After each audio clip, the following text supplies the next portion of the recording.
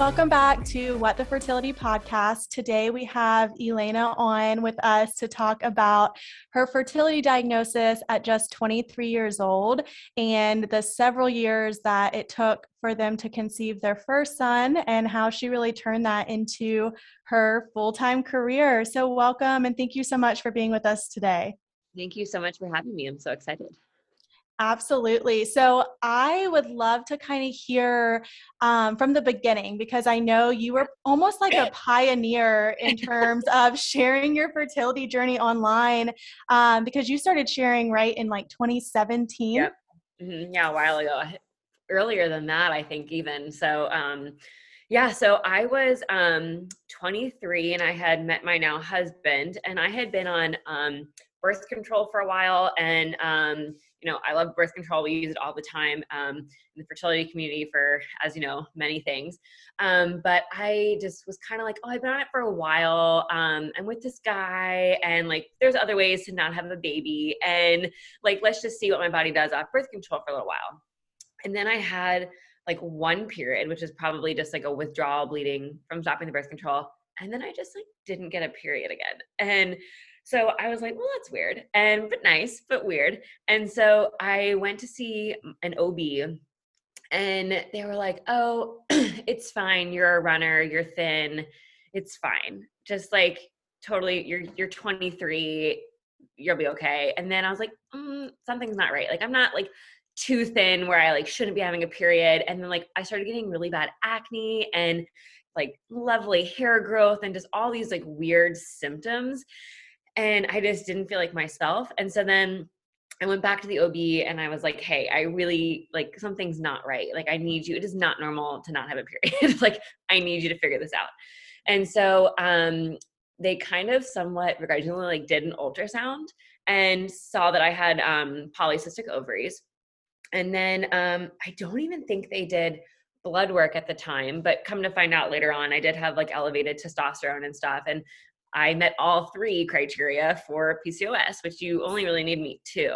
Yeah. So what are those three criteria? Because I Yeah. know like that's like during the initial, when you first go in, that's one of the first things Yeah. they look for. But with you being a nurse practitioner in the fertility world, can you kind of break that down for everyone?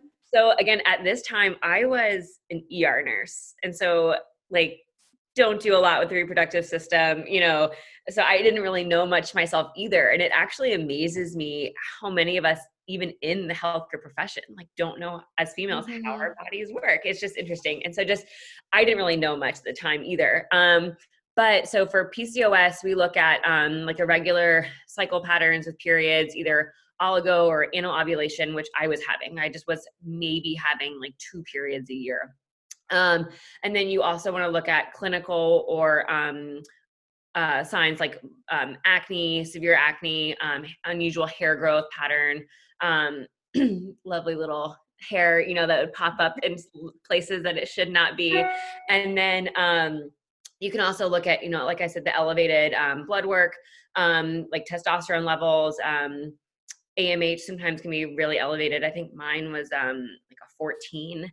Yeah, that's the one that I know. I've had friends be like, yeah, my AMH is a 9. And I'm like, I think you might have some other concerns going on. Like maybe people, yes, can have an elevated, but once you get to a certain range, like AMH of 20 is just not, sounds great, but it's sometimes not. And so and then the polycystic ovaries on ultrasound. So you really only need 2 out of the 3. And I kind of checked all those boxes.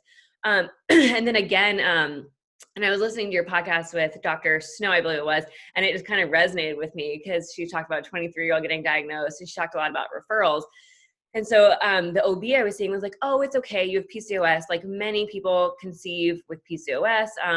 We can put you on birth control for symptom management and things like that. And which I was fine with, but I also knew I really wanted to have children with my now husband.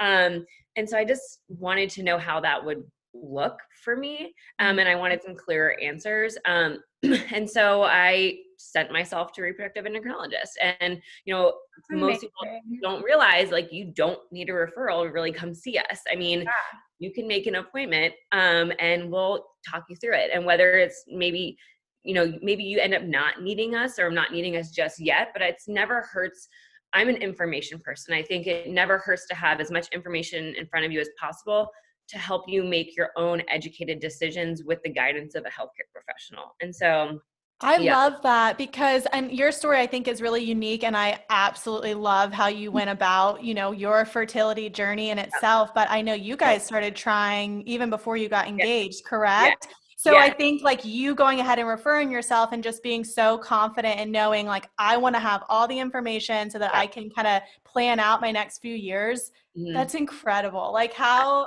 so when you went to the So fertility yeah, so at specialist, that point I was probably, oh gosh, 25. Time gets a little blurry, yeah. but so I was a little bit older, and a year or two later went to see an REI, and he people talk about like ovulation predictor kits and things like that and timing intercourse, and I just didn't get periods and I wasn't ovulating, and so I could not do those things. So trying naturally was not really an option for me. I mean, I couldn't take ovulation kits because I wasn't ovulating, and I couldn't figure out like when I was going to ovulate based on my last period, because my last period was 7 months ago. And so just things like that was just like not an option for me. And so he kind of did some more blood work and said, well, again, people with PCOS, yes, we do have great success with them on medications like letrozole. We use a lot, and some Clomid and things like that. But if you want to try now, we can, but no real pressure. Again, you're young and healthy. And I kind of was like, well, let's just like see how I do on a medication. And if it works, I'll have some peace of mind that I can ovulate and things like that. And again, I can't really remember, but I had done a couple rounds of letrozole and I kept increasing my dose and I just wasn't getting the response they were wanting. And I then tried Clomid, I believe. And then I ended up doing letrozole with Gonal F, which you all I'm sure are familiar with for IVF. And so at that point, and those Gonal pens just those are the worst. Those are the worst. And they add up in cost though too. I mean, you're paying like so $800, $1,000, again, I didn't have any infertility coverage with my insurance. And so just, I was sitting there and I'm paying like X amount for an ultrasound, X amount for this pen, having to give these shots. And then I'm going into these ultrasounds. And because of my PCOS, once they gave me a little bit of that Gonal, my ovaries were like, oh, hey, this is what I was supposed to be doing. So then they were like, oh, by the way, would you like to sign this waiver? Oh my Because you're getting so many eggs pop up that like you have a very high risk of multiples. And so, my husband's like checking to see if the window will open because he's like ready to jump out because, they're like, there's 6 follicles. Like, what is happening? Yeah. And so it was just, I was like, okay. And so we did actually, which looking back, like, I'm just like, why did I do that? But we did end up doing 2 rounds of IUI with the letrozole and the Gonal. And I had a early biochemical with the second one. And then we kind of just took a breather. I was going to, at this point, was getting my family nurse practitioner. And I was like, let's just kind of take a breather and, take stuff back. Hey, we know I can make, great follicles now with a little bit of Gonal. My body loves that. So let's just take a breather. Yeah. And then we moved to back to Kentucky. And I just kind of, having been in the women's health care as a patient, I just really fell in love with it. And so even though I loved my role in the ER and I got my FNP to hopefully stay in the ER, I wanted to know more for my own sake. And just as a, I don't know, I loved it as a profession. So I went back and got my women's health nurse practitioner as well. And yeah, so this kind of just came full circle, and I came to a clinic here, which I now work at as a patient when we moved here. And Dr. Hunter, when he listens to this, is going to laugh at me because I kind of came into his office and was like, hey, look, I know you know what you're doing, and sure, you can give me some letrozole and stuff, but like, let's just cut to the chase. Like, I want, more than one child, hopefully. I don't want to be doing these rounds of like IUI after IUI. And I mean, I love IUIs and I love letrozole, but just for me personally, it was getting really hard to push my body to where it needed to be to get the results we needed for a successful IUI. And then we almost had too good of results where I had just the anxiety level of multiples and things. And so I was like, let's do IVF. And so we talked about it. At that point, did no like doctor at your last clinic, did they not suggest it? Why is that like they hadn't suggested it yet, but it was always on the table. It was, again, we never want to, and again, as a provider now too, I never want to push someone to the most extreme. And you never want to do that unless no one wants to do IVF. Yeah. I mean, it's exhausting. There's lots of shots involved. There's so many appointments, the cost, just all of these things. And so if we can get other things to work first, we always would love to make that happen. But again, for me, it has been like a decent amount of time. And I was just having this risk of multiples and things like that I just did not feel comfortable with. And just, and so again, we kind of talked about it and decided, let's do IVF. So yeah. And at that point, so I think, because we're friends in real life. Yeah. So like I had followed this all, the last 5-6 years of your life when you were sharing. So the IUIs, you guys were engaged at that point? Is that correct? So we were engaged. Yes, we were engaged. And so that was kind of like interesting too, is that, we kind of sat down and we're like, look, this could take 1 month to figure out, or like, this could be a very long process. And we kind of like, we're very open with our families. I mean, kind of sat down and I was like, look, we can start working towards having a family and figuring out what's going to work for my body and potentially get pregnant. Or, we can wait till later, but that can just, as and yes, I was 25, 26 at this point, but like age matters. And like, if I could start figuring this out when I was younger, the better. And so they gave us their blessing, we knew we were going to be together. We knew we wanted to have children. And so we kind of just wanted to get the ball in motion.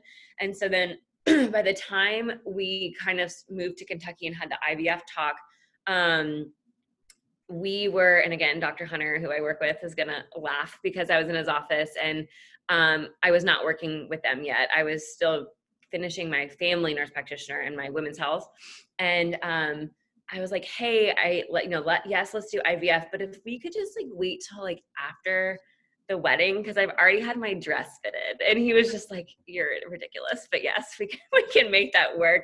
And then we had to like postpone a little bit more because we went to Bali and there was like that Zika, this was pre-COVID. So like Zika was the thing that everyone was worried about. So he was like, so then we had to like push back for Zika precautions. And so that was hilarious. But so we started doing IVF, I guess it was 2 or 3 months after our wedding. And then, did stims, did my retrieval, had great results, and had embryos nice, frozen, tucked away in the lab. And we started prepping for our first transfer, and I just have a really annoying uterus. And so my lining was not cooperating. And so we kind of like tried a couple other things, and we had a shared decision-making, which is one of the things that I really love about the doctor that I work with. And, he was like, we can push forward with what your lining is now, or we can kind of go from scratch and start again. And we decided to go from scratch and start again, and then tried a little bit different estrogen protocol for me.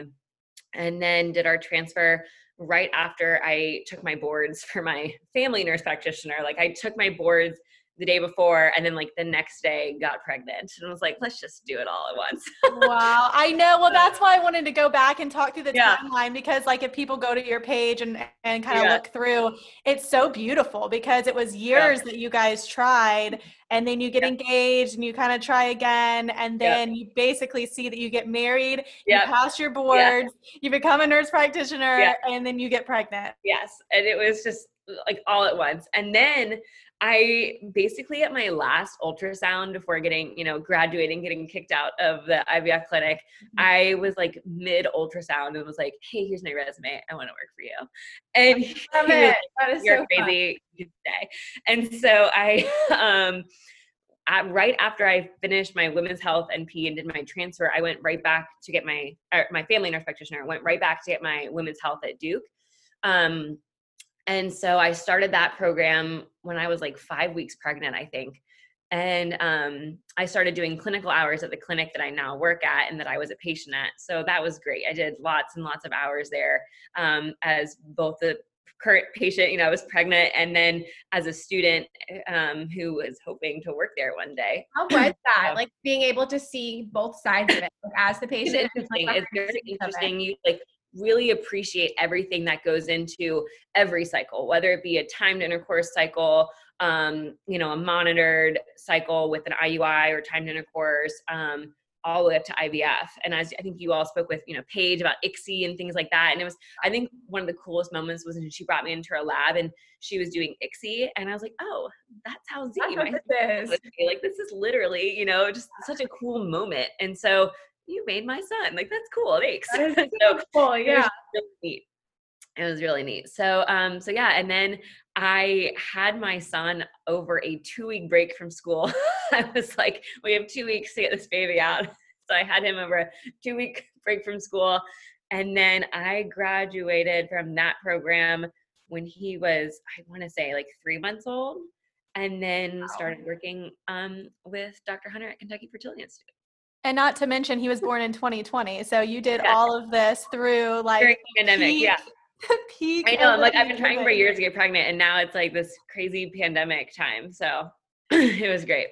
So I'm so interested in what a nurse practitioner's role is in a fertility clinic, right? Yeah. Because I have gone through 2 different REI groups, and I don't believe I ever encountered a nurse practitioner in those clinics. So could you speak on that a little bit, like what your interaction is with the patients, et cetera? So the clinic I'm at now did not have a nurse practitioner when I was going through as a patient, but my clinic in Virginia had a nurse practitioner, and I loved her. I usually saw the head doctor there, and then there was another physician, and then the nurse practitioner. And if the doctor, my main doctor, wasn't available, I actually preferred to see the NP over the other doctor. I just didn't get as good of vibes, and so I really loved seeing her.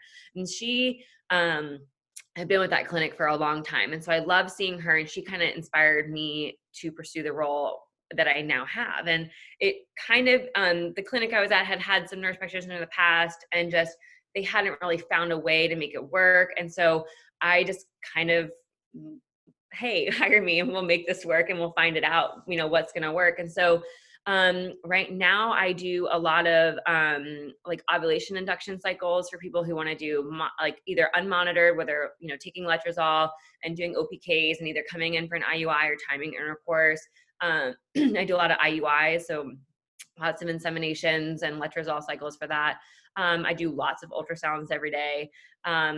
So that's kind of my main thing. HSGs, I don't know if you all have ever had that, where they kind of take the X-ray of the pelvis, look at the tubes. I do those. And then just I help Dr. Hunter with record reviews and things like that, just with oncoming patients, to kind of organize patients' past workups that they've had with either their OBGYN or other fertility clinics, and kind of seeing where we need to move forward from there with them. I love that. I think that's so cool too, just knowing like you went through it as the patient and just then being able to do everything on the back end and just seeing the patients. And like, I feel like just being so empathetic with the patients too. Like, I feel like you just understand now on a different level that, you know, some physicians or nurse practitioners may not be able to. I really love it. Like I really think it does give an interesting spin. So I do most of the ultrasound monitoring for IVF patients, and then again for like IUI cycles and things like that. And so, you know, when they're on like day 8 of stims and they're like really bloated and they're coming in like, oh, I can only wear leggings. I'm like, girl, I feel it. Like, trust me, I did mine in the summer because I was able to wear dress it, you know, like, and so they kind of feel real. Or like when they're like, hey, like I feel like they feel, and I hope they feel more comfortable asking me some questions sometimes. Like, sometimes my appointments run a little bit long, but I think it's because, you know, hey, I'm having a really weird vaginal discharge, you know, like they might not have otherwise said something, but they feel more comfortable asking me. And like, I'm going through an FET right now. And so like, I'm currently breaking out. I'm on all those lovely hormones. I'm like covered in sticky estrogen patch, like leftover residue and just things like that. And like, I had someone complaining about that to me the other day, and I like lifted, I was like, I'm with you. Like, and so we were like talking about like how to remove estrogen patches, the like sticky residue that's left over and things like that. Or, you know, when someone's really anxious about getting HSG test done, you know, I've had that. I've had a saline ultrasound. I know that it's uncomfortable, but it's typically short-lived, and like, just breathe through it. It's worth the information we get. And just, so things like that. And, I talked about that transfer that, we canceled, and people who are, I think, especially people who have never been going through infertility, or fertility procedures, have a hard time understanding. Like, I was devastated. Like, yes, cool, let's do what's best for my body in this transfer. But I sat in my car in front of the office and cried because it was a 2 to 4 week delay, which is nothing in the grand scheme of life, but 2 to 4 weeks in your journey to hopefully starting your family is a big delay. And so I truly resonate with patients when I have to tell them, like, I'm so sorry, you have a follicle at your baseline scan. Like, we're going to have to delay starting IVF or delay your FET, or, your lining's not really getting where we want it to get, we need an extra week of estrogen. And, most people say, oh, an extra week of estrogen, big whoop, but like, that's when you're in the thick of it, it is like everything. And time, like, I guarantee you that person was like, okay, my transfer is probably going to be next Monday. This might be my due date. And like, it sounds crazy, but we all do it. And so they have to sit there and like, oh, my baby's now going to be born, a week later than that, or just little things that we think of, or, so it's just interesting, I think, to have that perspective. Well, somebody asked in the Q&As on Instagram, basically everything you just said. Like, does it make it harder now to be a practitioner having been the patient? But maybe just like expanding on that a little bit more, like, I guess with PCOS, does it make it almost makes it seem like it's easier because you just said you're doing another FET. So you're like, okay, well, I know that this is truly the best thing for me, for my diagnosis. Yeah. Yeah. And again, love letrozole and timed intercourse and IUIs for PCOS, but just for my type of PCOS that I had, and just my person. And that's the other thing I love about our clinic. We really take someone's personal timeline into consideration. Like, yes, I was young. Yes, I, had healthy ovaries that would respond to gonal, but like, my timeline was now. I wanted to start my family now. And so, and I knew I wanted to have more than one children, and I knew I wanted to streamline that. And so, so yeah, I think that's helpful to take into consideration for every patient. Like, a 23-year-old is still allowed to want to start their family. We have 28-year-old, 19-year-old patients that come see us that have, ovulatory dysfunction. And so just, they're allowed to start their family whenever they want to start their family. And same with weight and things like that. Like, getting to a healthy weight, whether you're low or high, is ideal. But like, it's not for me to say, though, like, you cannot even try to start a family yet until you do X, Y, Z, and lose X amount of weight, and we'll see you in 5 years when that happens. Like, that's not really for me to say. And so, yes, we'll help you get there, and we'll help you work towards a healthy lifestyle and goals. But at the end of the day, like, it's not for me to delay that. So, but yeah, I think going through as a provider is just interesting. I think I with my first like rounds of like frozen embryo transfer and even IUIs and stuff, like, I did the max. Like, I did acupuncture all the time, and like all the supplements and things. And so that's the next question is,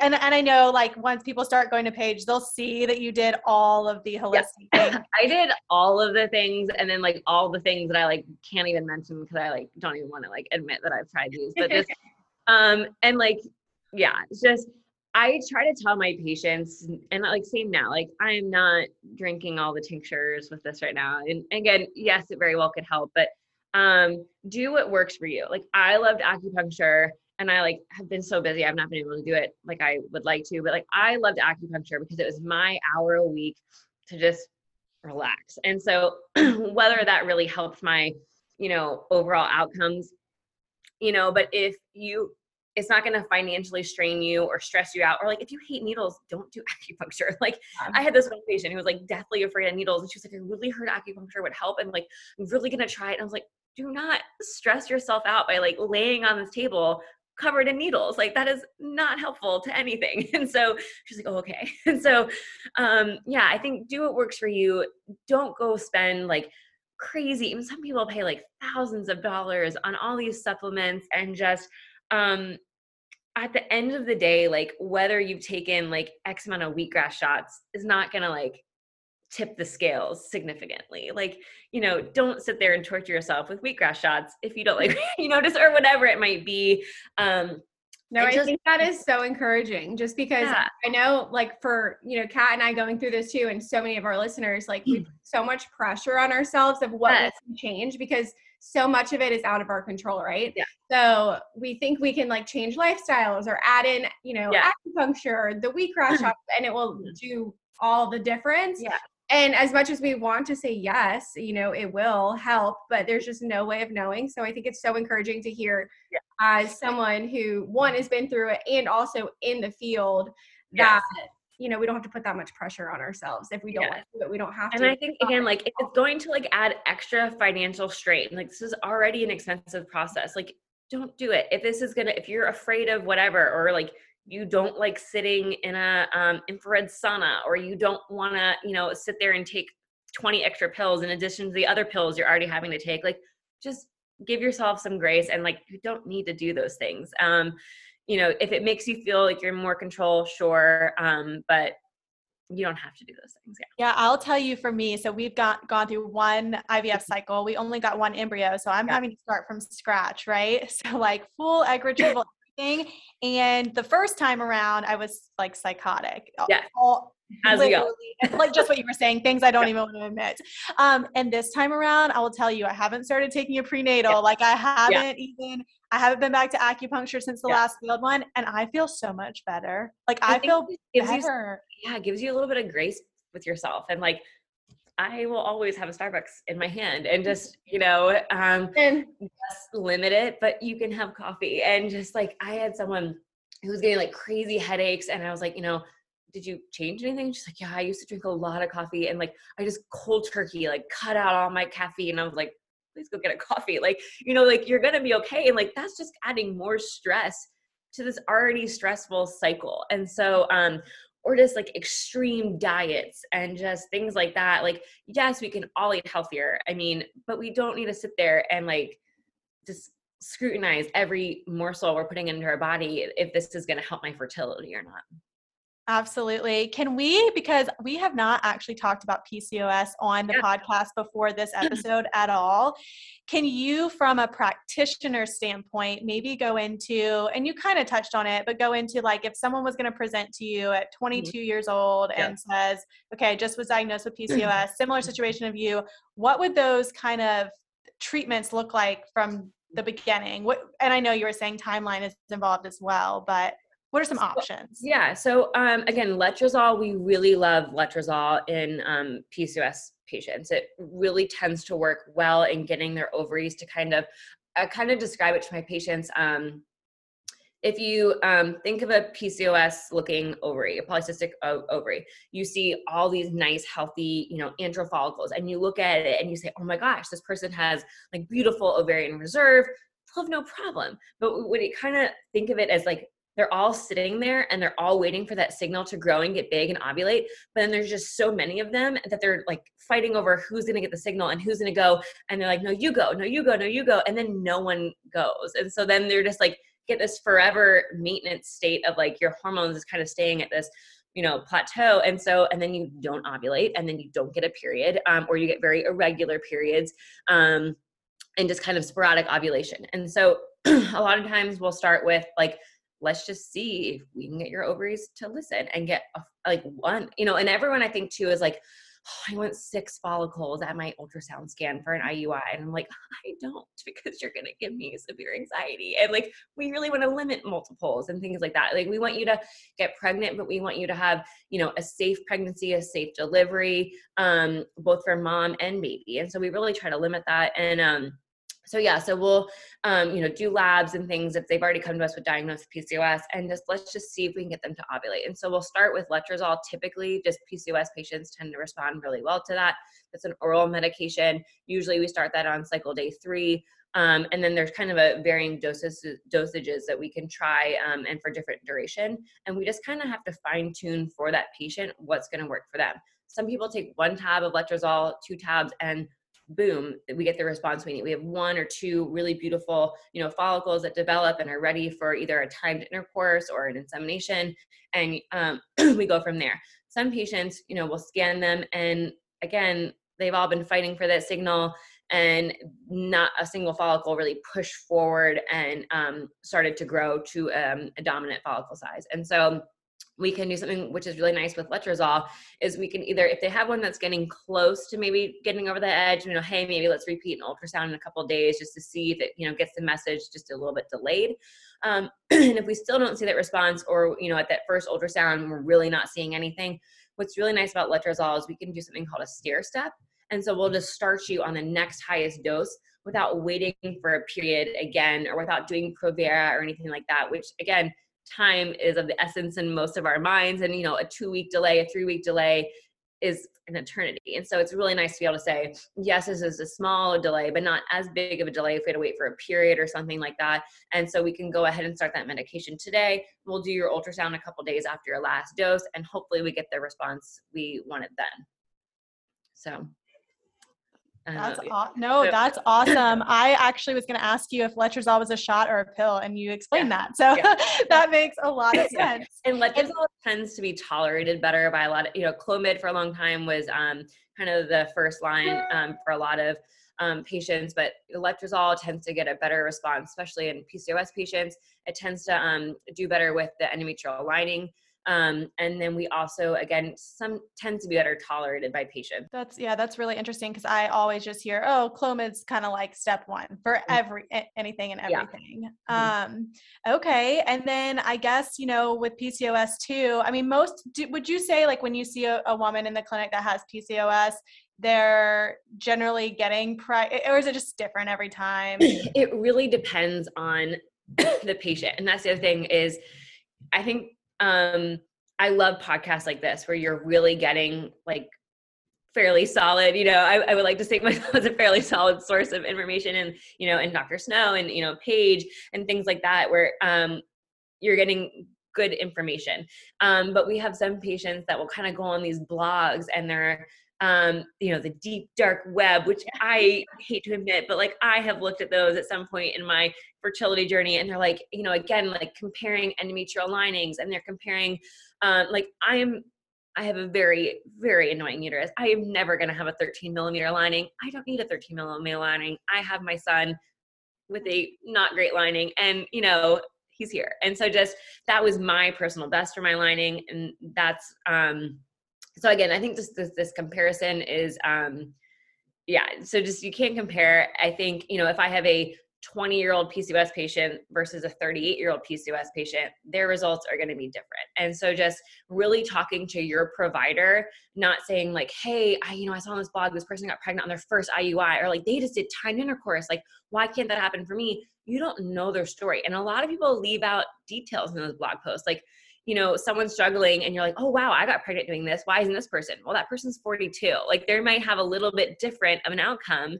than you are having. And so really talking to your provider and sitting there and saying, like, what is my personalized treatment plan for me? What are your plans? And like altering that plan as needed as we figure out more about what my body needs, and what is my personalized chances of success that that you can best guess. Because again, everyone at the end of the day is going to have these slight different nuances about them that makes them different in their treatment. So yeah, no, I would definitely say you're a solid source of information. I've learned, I'm just listening to you talk, and I'm like, wow, she's so well-spoken. And I work in healthcare, so I always think the nurse practitioners are like really the best. You guys give a little bit more time and a little bit more, patient-centered care, which is just so nice to have in a clinic. I know there was a couple more Q&As on the Instagram. Amanda, I'm like trying to read through them. Do you have any? Yeah, so someone asked if anything surprised you, or anything that you like learned during your IVF cycle that you now tell your patients. I know you kind of mentioned a few things, but what is it? Oh gosh, there's so many things.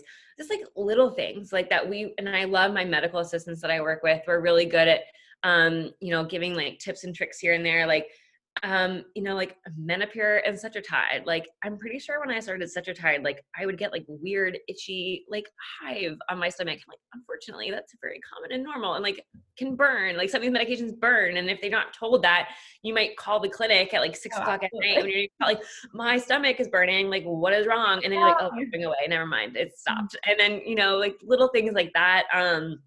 And just, yeah, so just like little tips and tricks. I try to, with progesterone and oil, like, everyone, that's, the most fun medication. I just gave myself a shot this morning. And so just, trying to get them to, tips and tricks of like warming it, getting it, more so closer to your body temperature and just to help it, disperse, using a heat pack versus an ice pack for things like that. Wait, so what do you suggest? Because I know like when I went through it, I did ice, but some people have said heat. So I'm curious. Yeah, like I kind of think of it, it's an oil, or at least most of the progesterone people are taking an injection is an oil. So like if you get it really cold, it's going to congeal more. And so just kind of using, I used to like, and I still do, like I'll pull it up in the syringe and I'll kind of put it in my arm and like do stuff and then kind of get it closer to my body temperature. And then I usually, don't do heat right away, but if it's starting to get kind of knotted or something, I'll use a heat pack later. Is just to help kind of like let the medication disperse and, break up those lovely progesterone and oil knots that you get in your backside.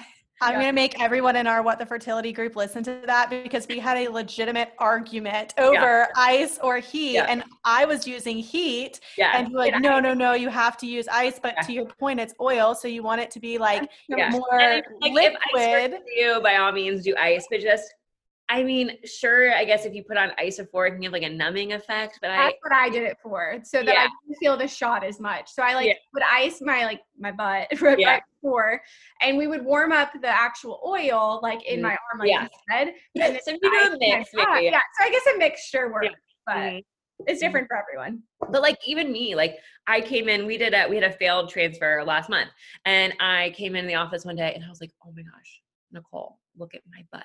Like, I don't know how I did this, but I gave myself my shots.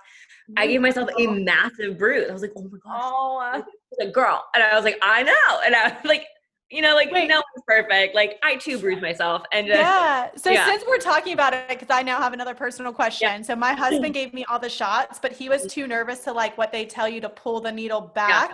You know how you like put it in, you're supposed to pull it back. He never did that. Is that bad? Yes. We prefer you to check, but obviously, like, you're fine. I'm fine now. So I'm just curious going into the second one. We prefer you to check just to make sure you're in the right spot. But, overall, the medication is probably getting where it needs to go. What did you say? I said you don't want to see, like, blood. Is that why we pull it back? You don't want to see blood pull back. Yep. Because then I guess you got into a nerve or vein or vein. Okay. Well, sorry for the tangent. You're good. Lucky. I know I never bruised either. So I guess he was just like really good at all of them. Yeah. I also didn't get pregnant. Like, I didn't stay pregnant from the FET. Yeah. So we only had like 12 shots. Yeah. Yeah. I was like, we were traveling during my last transfer and I was like sad that it didn't work. I was like, oh, at least I get a little break from progesterone shots. Yeah. Oh, I know. That's the only upside of it not working. You're like, oh my gosh, I don't have to do another shot. I have to like literally like every time I give them to myself, I just have to like psych myself up because you just know it hurts. Yeah. You're like, all right, it's time to do this. So. Oh, that's awesome. Well, is there anything else you want to share with our listeners? I know we will tag your Instagram, but I also know you have your beautiful son. You're in the middle of another round, but I don't know if you really share too much on there anymore. Yeah. Here and there I do. I think, I feel like I'm just so like working it now and I like, a transfer. I'm like, okay. And, doing another transfer. Like I had a friend last night. She's being so sweet. She's like, what can I do for you for your transfer? Oh my gosh, this is a big week. And I was like, that's fine. Like for me. So commonplace now. Yeah. But yeah, I think just like giving yourself grace. Don't compare yourself to your friend or this random person on a blog. Do what works for you. Again, if certain things make you feel like you have more control or they help calm you or like that's your time in the week to just relax, like by all means do it. But if it's going to be like an extra financial strain or it stresses you out more, like counting out all these extra dietary pills for like supplements and stuff, like don't do it. And just make sure you talk with your healthcare provider about trying things. Like, we're pretty supportive of like, sure, if you want to try that, do it. But, you know, we're really honest with like, that's, you know, an extra cost that's not really needed. There's, you know, mixed research on it, if any research at all. And just like, but these things do have research backed evidence. And so like, let's make sure we're doing these things, and like anything else is like extra. And just some of these supplements can alter your hormones. And so just making sure that your provider knows that you're on them. And like, if you're having elevated testosterone and DHEA, like maybe it's because they're on supplements. Like, are they taking all these extra supplements that we didn't know about? And so just things like that, I think are just important to remember. Yeah, that's so great. So I think too, another thing that people don't realize, and I've heard lots of people ask me myself, is, oh, you've had one baby from IVF, like next one's gonna be, you know, easy peasy, like, and or like, do you even have to do IVF again? Because there are these awesome stories where you hear someone did IVF and then spontaneously conceived their second or their third child, and awesome for those people, but that's just wasn't the case for me, especially with my PCOS. And so I actually had a complication with my son Z, and at delivery, where my placenta was attached to my uterus, and they didn't know it at delivery. And so I had a vaginal delivery, and I had an awesome OB, and she like, I remember like delivering my placenta and being like, that's not normal. And then she was like, I got you, girl. And then so she, you know, she's like, go back up there, you know, let me do my job. And so she had to do a D&C at delivery, and I had to get some extra Pitocin and some Cytotec and antibiotics. And then everything was pretty good. And I went home. It was COVID. So I went home like 24 hours, 25 hours after having him, because they were kind of kicking us out of the hospital. And I had a really hard time breastfeeding. And I was like, oh, maybe this is just really hard for me, whatever. Something's not right. You know, we'll do mix with formula, because he was losing weight and things like that. And then I started bleeding really, really heavily at 6 weeks postpartum. And I was like, this is not normal. And I went to my OB office. I did an ultrasound, and I had a massive chunk of placenta still stuck in my body. And it had attached to my uterine wall. And, you know, after a delivery, your uterus is so enlarged. And so it's hard to really make sure that they get everything out. And so, well, when you have placenta in your body still thinks you're somewhat pregnant, which is why my milk wasn't coming in. And so I was like, yeah, I was able to like pump a little bit, but nothing crazy. And he wasn't latching because the flow wasn't there. And so we were supplementing. And so she took me back, and we did another D&C with something called MyoSure, which lets them like really make sure they can visualize the, you know, uterine cavity, and lets them kind of more precisely take out what needs to not be in there. And so we did that, and we're like, oh, everything will be good now. And like literally the next day after my surgery, my son breastfed like a champ. Like he was like, and I was able to breastfeed until he was, you know, 13 months old. And Wow. so, yeah, I just that's like, really dangerous too, Yeah. right? Like, I mean, you Yeah, could it's, have had a hysterectomy or something. yeah. And so it can be very, very dangerous. I actually had a friend who had a very similar experience, and she had an undiagnosed accreta and bled out so badly that she needed like 8 units of blood transfused, and had like this Bakri, this big balloon put in her uterus. And it was like a whole deal. And so it can be very, very dangerous. It's one of the leading causes of death if it does occur in a pregnancy. And so it can be very dangerous. And so I was very lucky that I had a great team that was working with me. And then I was like, something's not right, you know, for sure. And Dr. Hunter, who I work with, was like, something's probably not right, you know, especially with you, you know, you love to throw me lots of like little surprises. And so we did a saline ultrasound, which we do pretty commonly before, you know, someone's first embryo transfer. And then again, after they've had a delivery before another transfer for a second or third baby or whatever it might be. And we did a saline ultrasound, and I had lots of scarring, lots and lots of uterine scarring, just from all the procedures and the birth and everything. And so I basically, the whole like upper left side of my uterus, which is like kind of fused together, which is called Asherman syndrome. And so Asherman's is kind of I have partial Asherman. So there's a whole range of just how this can come about. And so that's something that some women don't know about in secondary infertility and things, where they'll have had a first pregnancy, or whether it resulted in delivery or not, or they've had repeated miscarriages that required D&C.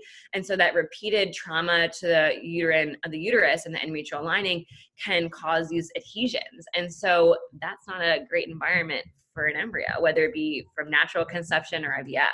And that's what I had done a ton of research on it, because I've had 6 miscarriages.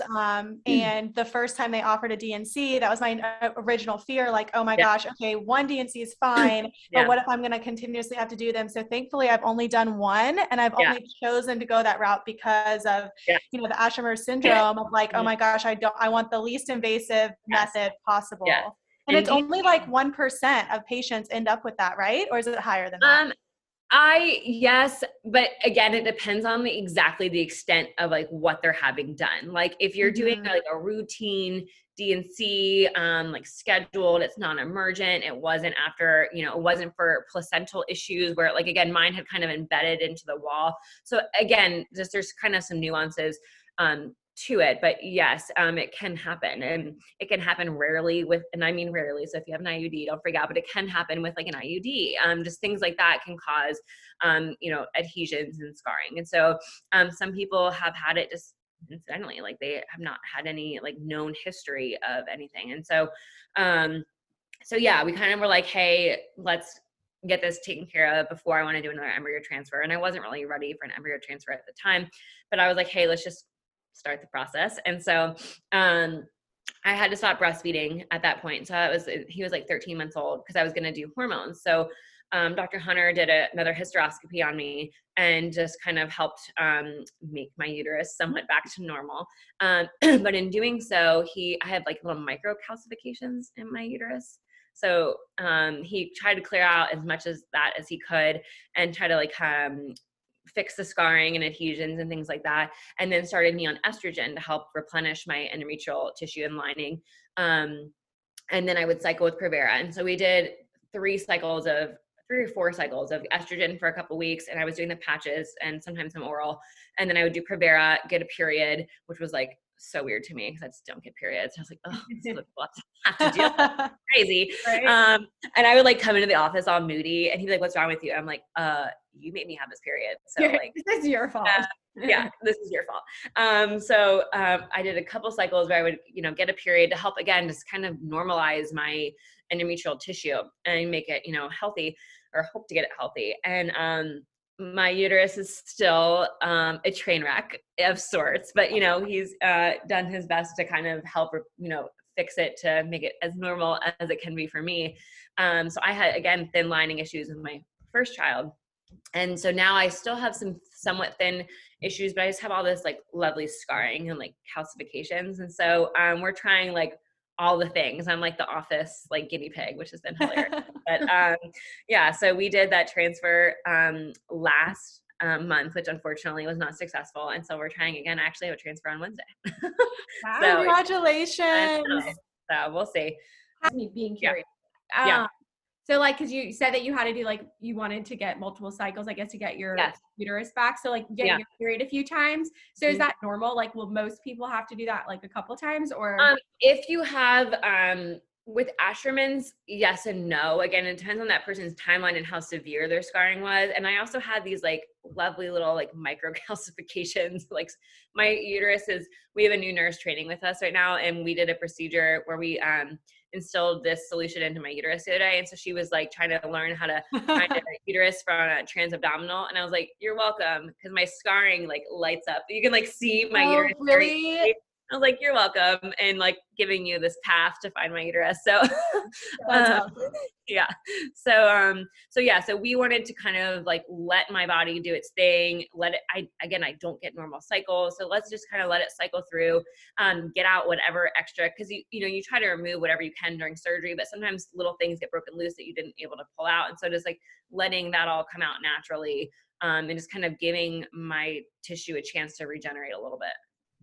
That's awesome. That's so interesting because I had a hysteroscopy and they like removed, I have like an arcuate uterus, like but it's like, it wasn't enough to be classified as needed to be removed, but it also like at this point, 4 losses, he's like, let's just remove it. And then I literally got pregnant immediately after that. So I'm like, but it was a chemical. So I'm like, I wonder if that was like kind of in play.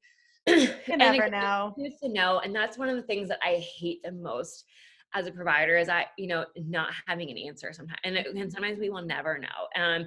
Was it, something that tripped up in the genetics of that embryo? Was it something with the implantation? It was like kind of implanted in a weird spot, or something with the interface of the, it's talking to each other. Was it just something that got disrupted? And, was it the arcuate uterus? We don't know. And so just sometimes we don't have a clear answer. And that's the toughest part. And even for myself, sometimes we don't know. And so it can be very frustrating as both a patient and a provider. Yeah. Well, thank you so much, Yllena, and we wish you the best of luck with your transfer. Thank you so much for being here and sharing all of your insight and knowledge with us. And we're thankful that you're here. Well, thank you guys so much for having me.